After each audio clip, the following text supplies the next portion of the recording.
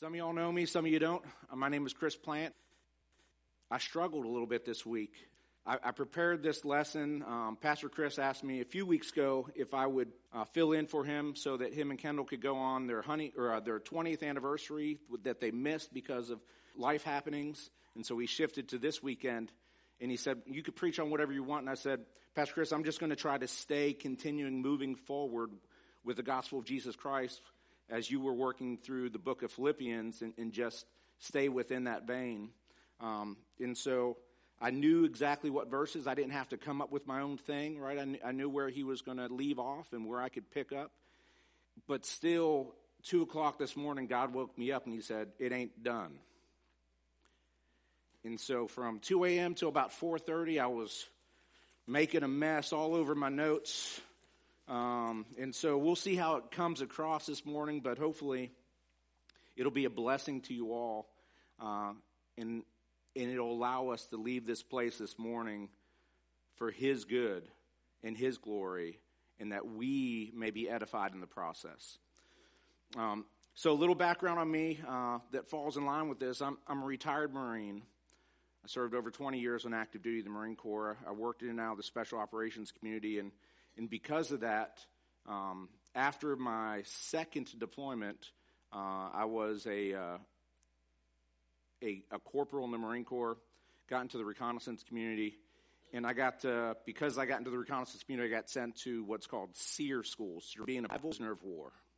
We run around in the mountains, and we learn how to harvest different vegetables and edible plants and reclaim water, and try to purify water ourselves by, if we have some charcoal and various things, just so we could survive the few days, knowing that we're going to get captured.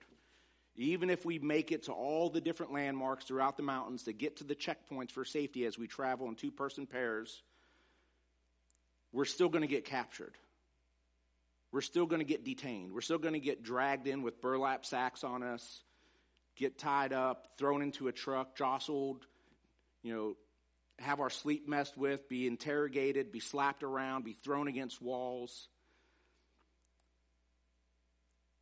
And we know that's coming, but it doesn't change the impact that it emotionally has on you. And there are some people that didn't make it even through that training event.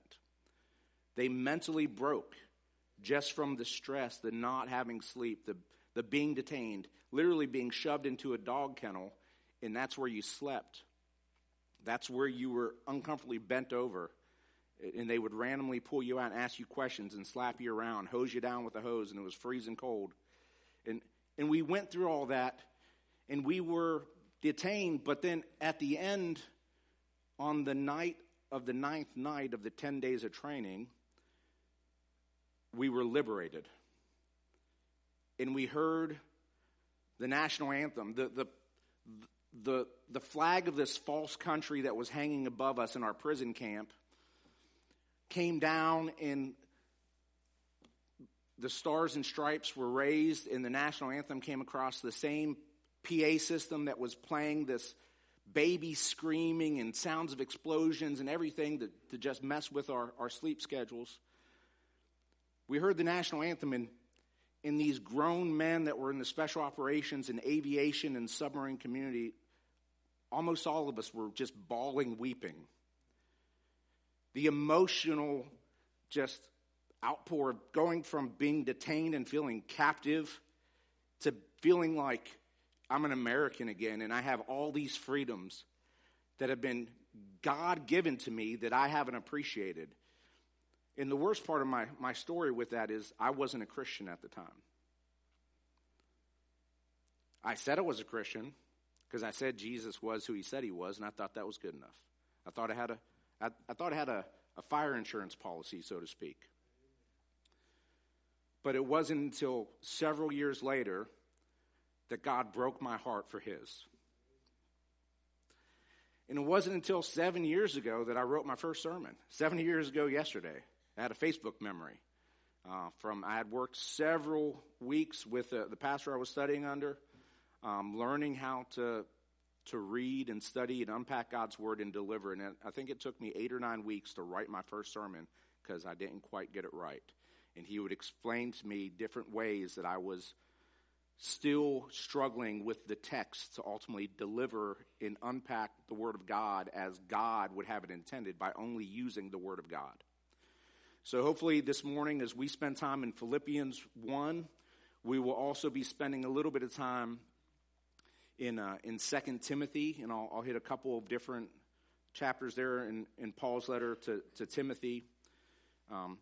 But ultimately, I wish that part of my testimony was I could have been a Christian encourager while I was in that detention environment. We're going to see today that Paul was a Christian encourager while he was in chains. But we're also going to see that through 2,000, 4,000 years before that, it's recorded throughout God's Word that many times God has put people in a situation that they would have not chosen for themselves, but it had not been for God showing up, that we wouldn't have the same testimony and book that we could read these days. So, give you a little bit of background. I know Chris has been working through this, but a couple things. I like history. Philippi, where this letter is written to, this epistle is written to, was established by Philip of Macedon. He was the father of Alexander the Great. And then the Romans, after they conquered that, they made Philippi a military colony that ultimately had unique Roman citizenship qualities. If you were from Philippi, you had the rights of a Roman citizen. And it was actually referred to as small Rome of Macedonia. And currently, if you wanted to visit Philippi, it still exists, still gets a lot of tourism. It's near the port town of Kavala, Greece. It's about 8 miles northwest of that. And many people still travel there on different pilgrimages to see how the gospel, the first way of Christ, was exposed in Europe at that place. But because of Philippi having those unique citizenship qualities, and because Philippi having those unique military strategic qualities, that influenced the language that Paul used in his letter to the Philippians to make sure that they understood, speaking in the terms of the culture. The main theme of the epistle to Philippi is unity. Unity. I know that we've had that discussion here amongst the Bethel congregation at times too, right? Like, how do we have unity amongst the brothers and sisters within the Bethel family?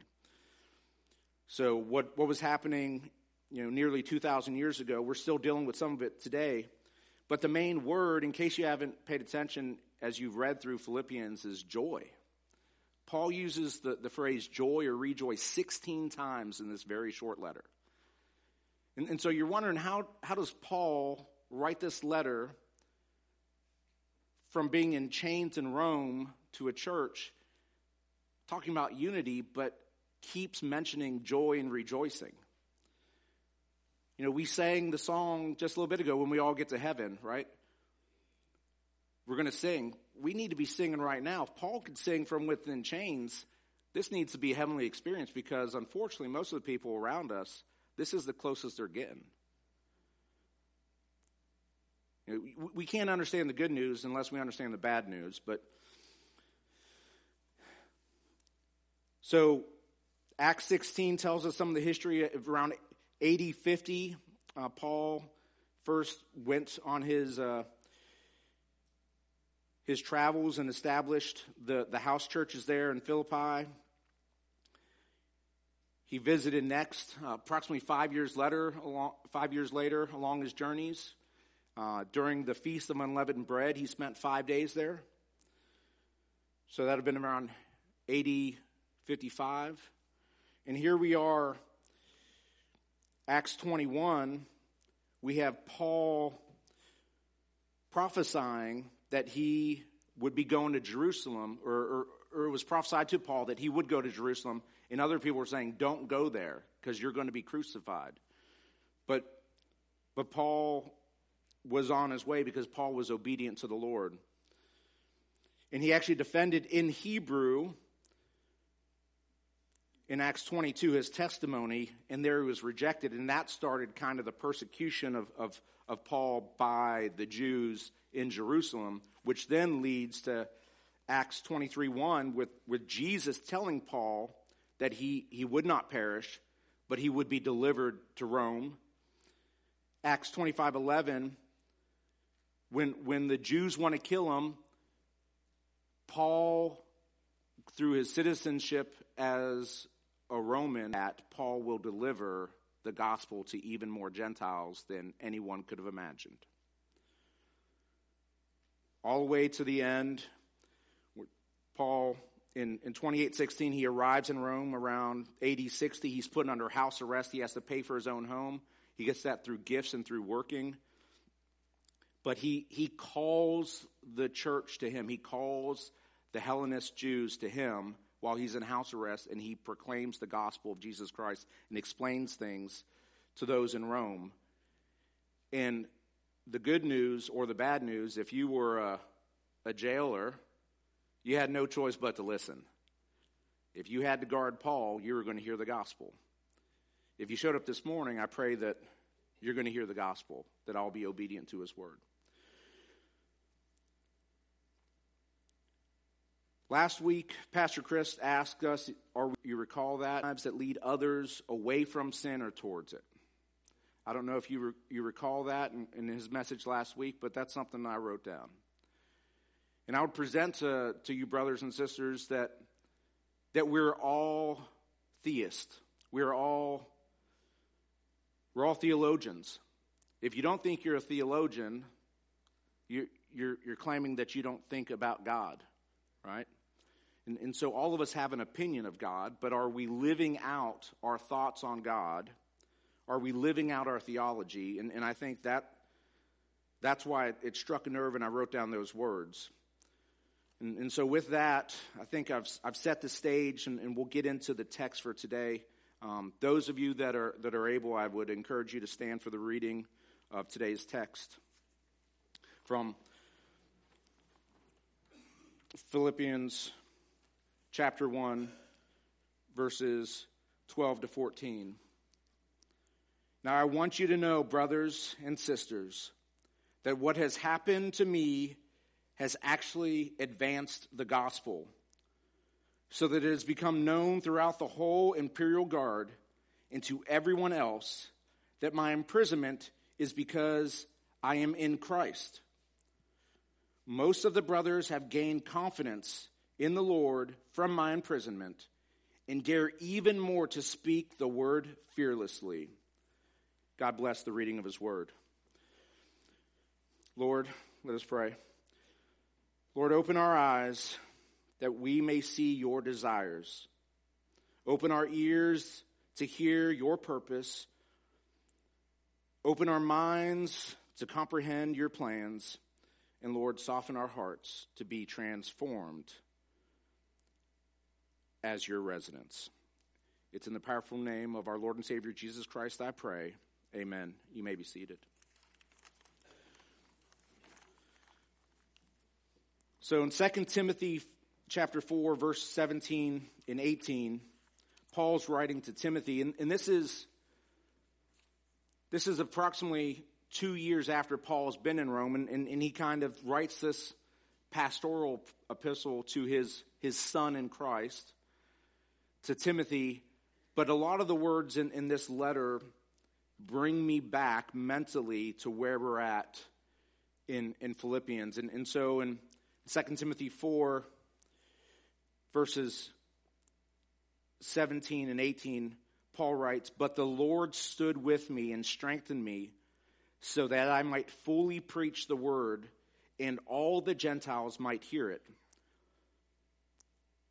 So I was rescued from the lion's mouth. The Lord will rescue me from every evil work, and will bring me safely into his heavenly kingdom. To him be the glory forever and ever. Amen." See, this letter to the Philippians was because the churches, the homes of the followers of the way in Philippi had heard of Paul's imprisonment in Rome, and they had actually sent their third love offering, their third financial gift to him, and it was hand-carried. And once Paul got that, we will find out more about that when Pastor Chris gets into Philippians 2.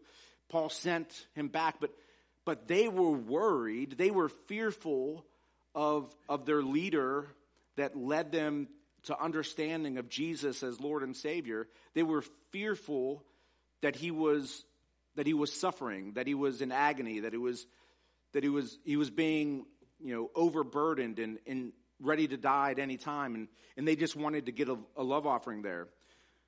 But if I could go forward a couple slides, sorry.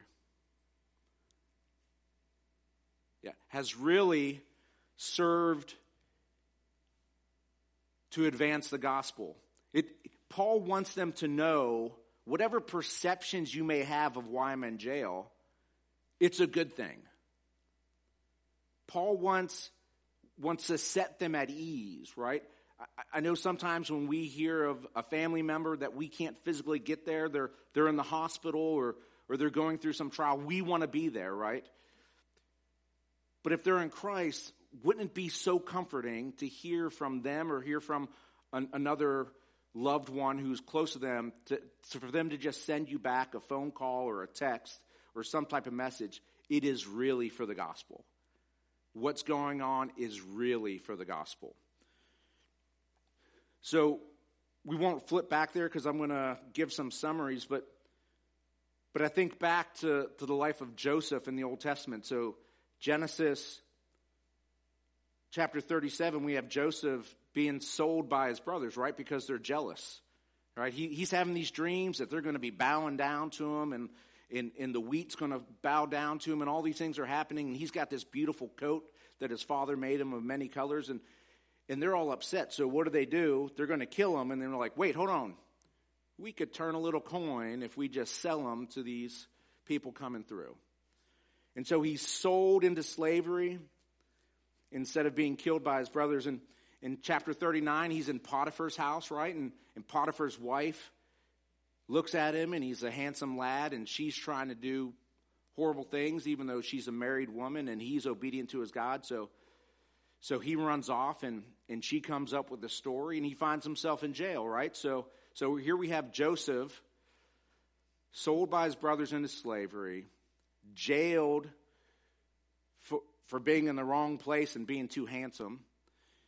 And then he's there and he's interpreting the dreams of the cupbearer and the baker, right? And he says, now remember me, but do they remember him? Not so fast. So he's still in jail, even though he's interpreting the dreams throughout chapters 40 and 41 of Genesis, but ultimately goes through all these travails, and he finds favor with Pharaoh, and Pharaoh puts him in this position, and God uses his relationship through Joseph and Joseph's obedience to ultimately set aside grains and to set aside things. So ultimately when the famine comes, what happens? His brothers come looking for food because there's no food there. And ultimately, he gets to see, his younger brother and his dad. Everything is kind of up in the air. There's all this uncertainty, and his brothers don't want to do it because they're like, man, my dad's already still mad at me for what happened to my other brother, Joseph, who's dead. And we spent that money. We don't even remember what we spent it on, but we can't bring our youngest brother because my dad's already lost his other favorite son. But it all gets kind of wound up in Genesis chapter 50 and verse 20, where Joseph speaks to his brothers and he says, as for you, you meant evil against me, but God meant it for good, to bring about that many people should be kept alive as they are today. Paul's in prison and he's sharing the gospel because even if he would die, Paul would be alive. And if people would understand the resurrection, they live forever. Paul understood the eternity that lies before. And Joseph may not have been thinking, and many of us may not think of those verses in Genesis 50, chapter 50, verse 20, that many should be kept alive as they are today. But that was part of God's plan. God shows up when we're not planning for those trials. So are we praying for God to be glorified by those that are imprisoned and using those that are enchained? I remember a couple years ago, there was in Iran, there was a Christian that was in jail, and everyone was demanding. Tens of thousands of letters were written to Iran saying, you have to release this Christian pastor from jail. He's not being held legally. You must release him. How many people were praying for God, use him in Iran? Use him in jail. Speak to those people. Because if you look today, there were people that were praying that. Because in Iran, there's upheaval because there are Christians in Iran now. In some of these places that you can't meet together like we're meeting right now, God is growing faster than we are here in South Carolina. In 2019, I went to the East Coast Men's Bible Conference. Short plug. I'm going to be going again this year in 2023. I believe it's March 8th and 9th, Friday night, Saturday morning. Men, I hope we get a bus full. A few of us went last year. It was a blessing to be surrounded by a few other men. Saturday morning, you'll be home in time. Saturday evening dinner, so you could be here in church on Sunday morning, rested and refreshed. But in 2019, I took a group from Virginia down to it, including a young man who's now a church plant up in Red Hook in New York in a really rough neighborhood. But during that time, there was a gentleman who's part of the International Mission Board for more than 30 years that spoke, and he talked about how in China, prisons, if you're found in China to have part, like pages of the Bible, you will go to prison for 3 years. 3 years in prison. And how do the Chinese Christians treat that? Seminary. Because they show up with a couple of pages memorized, because that's all they've ever had access to, and they get to spend months, weeks, however long they can with some other brother or sister that has a few different pages memorized. And they work the hard labor, and all night long, they're just trying to memorize more and more of the gospel, more and more of the Bible. It's seminary. It's a 3-year study of God's word is how they approach it. So they don't fear going to prison because that's the place they have the most access to the word of God. How different we have it here. And how different Paul looked at it, because he looked at his chains and his house arrest in Rome as his pulpit. Everyone who came close to him was exposed to the good news of Jesus Christ. So we advance the gospel.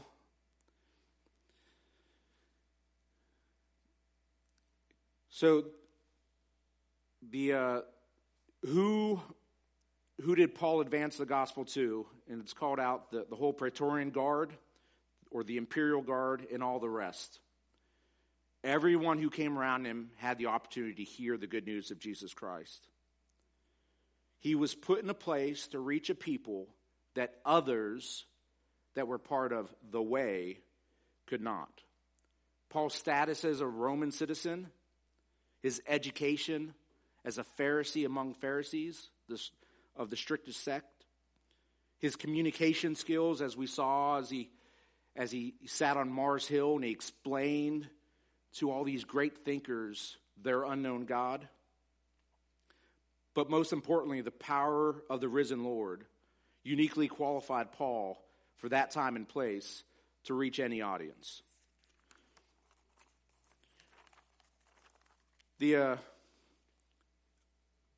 As I was preparing, I also thought of a member that, so the church we served at in North Carolina that Helen found right before I left for Afghanistan was Enon Chapel Baptist Church.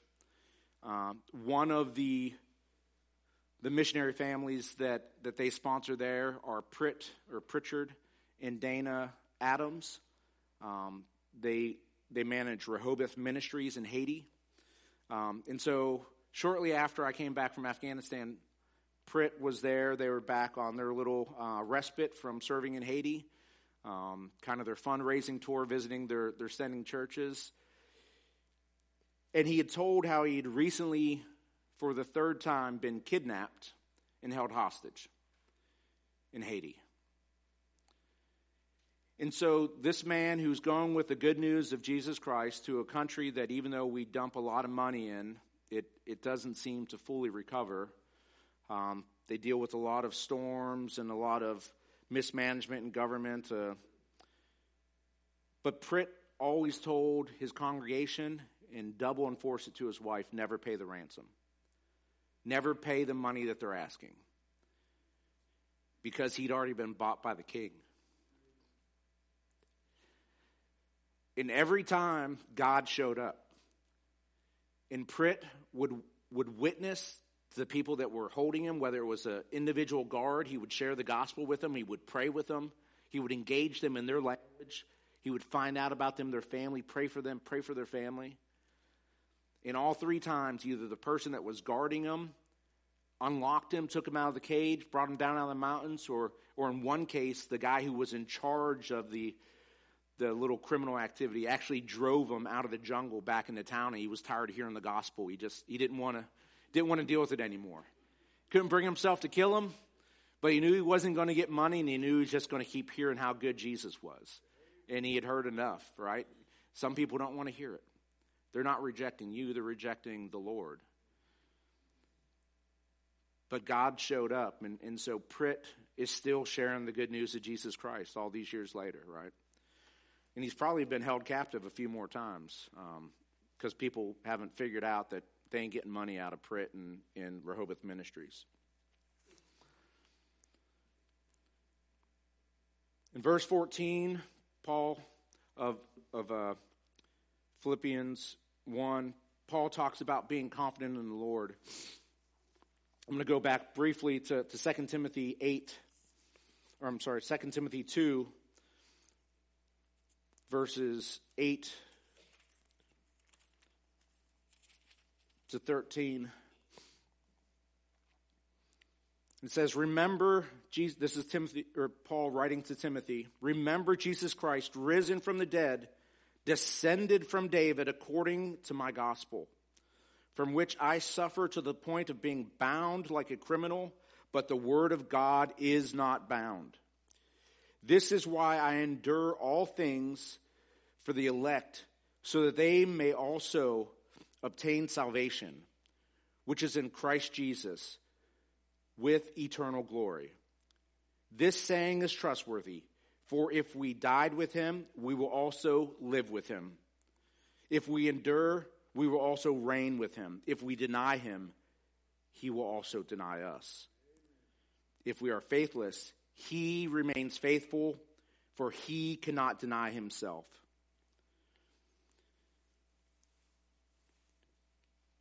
Nick Ripken, who talked about the people in China, he talked about when he was speaking to a group of seminary students at Southern Seminary down there in Dallas. He says, we cannot change, quote, we cannot change being sheep among wolves. That's what our culture is, right? Jesus said it to his own disciples. In Matthew 10, verse 16, he said, behold, I am sending you out as sheep in the midst of wolves. So be wise as serpents and innocent as doves. We're going to be persecuted. We may be persecuted to jail. It may happen here in the United States. It might happen. It's okay. That's what the word tells us. It's okay. Our faith isn't in our government. Whatever happened on election or whatever still might happen as the votes maybe finish up sometime before the next elections come around in 24. Time in my lifetime or in my son's lifetime or in my grandchildren's lifetime where in the United States or the place formerly known as the United States, only God knows. If he doesn't come before then. that they may not be able to gather like this. There might not be pews. It might be literally bringing a mat or grabbing a piece of cardboard to meet in a dark, damp basement like they do in China and in Iran where the gospel is thriving. Behold, I am sending you out as sheep in the midst of wolves. Be wise as serpents, innocent as doves. Jesus let his disciples know about the battlefield. This week we had Veterans Day. Jesus sent sheep amongst wolves. We teach our children to sing songs, I'm in the Lord's army. I got to move a little bit quicker now. I see the time. It was kind of faded away, but Austin gave me the cue by showing up in the back there. I got some bad news first, and then I'll finish with 3 quick questions that I hope you could take some notes. Only 5% of professing Christians can say that they've ever intentionally shared the gospel with somebody else. That's bad. 20% of Southern Baptist churches baptized no one last year. Approximately 40% of Southern Baptist churches baptized 2 or less last year. In the study that I've been doing on Thursday nights, Greg Laurie, so my 3 said, are we going to evangelize or are we going to fossilize? And so my 3 quick questions I have for you, and I won't give all the other references, and then we'll pray. But are we sharing the life, death, and resurrection of the Lord and Savior Jesus Christ and what he's done in our lives? Jesus gave us the Great Commission, right? That's an order. Advance the gospel is an order. Luke records it in Acts. But you will receive power when the Holy Spirit has come upon you, and you'll be my witnesses in Jerusalem and in all Judea and in Samaria and to the ends of the earth. Pastor Vance Pittman last year said, Jerusalem and Judea, I'm going to send you to the people that hate you. I'm going to send you to the people that want to kill you. They just killed Christ. I'm going to send you back into that crowd. Samaria, I'm going to send you to the people that you don't like. I'm going to send you the people that you can't stand, that you think are flawed. And then the end of the world, hey, it's a crapshoot. You don't know who you're going to show up and meet. But Christ sends us out. So are we sharing the life, death, and resurrection of Jesus Christ? Next question, are you willing to be persecuted for Christ? 2 Timothy 3:12, Paul talks about we are all persecuted for the gospel. How many of us want to hear the words, follow me, but they don't want to do the part, pick up your cross daily? How many of us want the resurrection without the crucifixion? Persecution comes on believers who have a commitment to radically share that we actually believe Jesus. Don't just believe about him. Don't just believe in him. We believe him because he's told us to do things. And he's teaching us his objective truth. And the last question, how are you going to advance the gospel today? How are you going to advance the gospel this week? It doesn't matter if you're mentally or physically detained in your job, in your workplace, in your family, in a relationship, with medical ailments, whatever the situation may be. God is putting people around you that they're detained to be your guard. That supervisor at work that kind of rakes your nerves, maybe that's who God's saying, I'm going to keep you there until you share the gospel with them or her. Can we pray as Jesus prayed? Not my will, but yours. Let's pray. Heavenly Father, Lord, thank you for today. Thank you for your word. Thank you for the encouragement of Paul. Though he was detained, he was freer than many of us have ever experienced so far. Lord, as Pastor Jim used to tell me, you could sleep in a garage and you'll never be a car. So just showing up at church isn't good enough. We could spend our work days in a garage, we'll never become a mechanic. We could spend our whole life in a garage and we'll never even necessarily learn how to drive. It takes us being willing to get in the seat, put the key in the ignition, put the vehicle in gear, and just see what you have in our future, Lord. May we be used for your glory and honor. It's in the powerful name of our Lord and Savior I pray. Amen.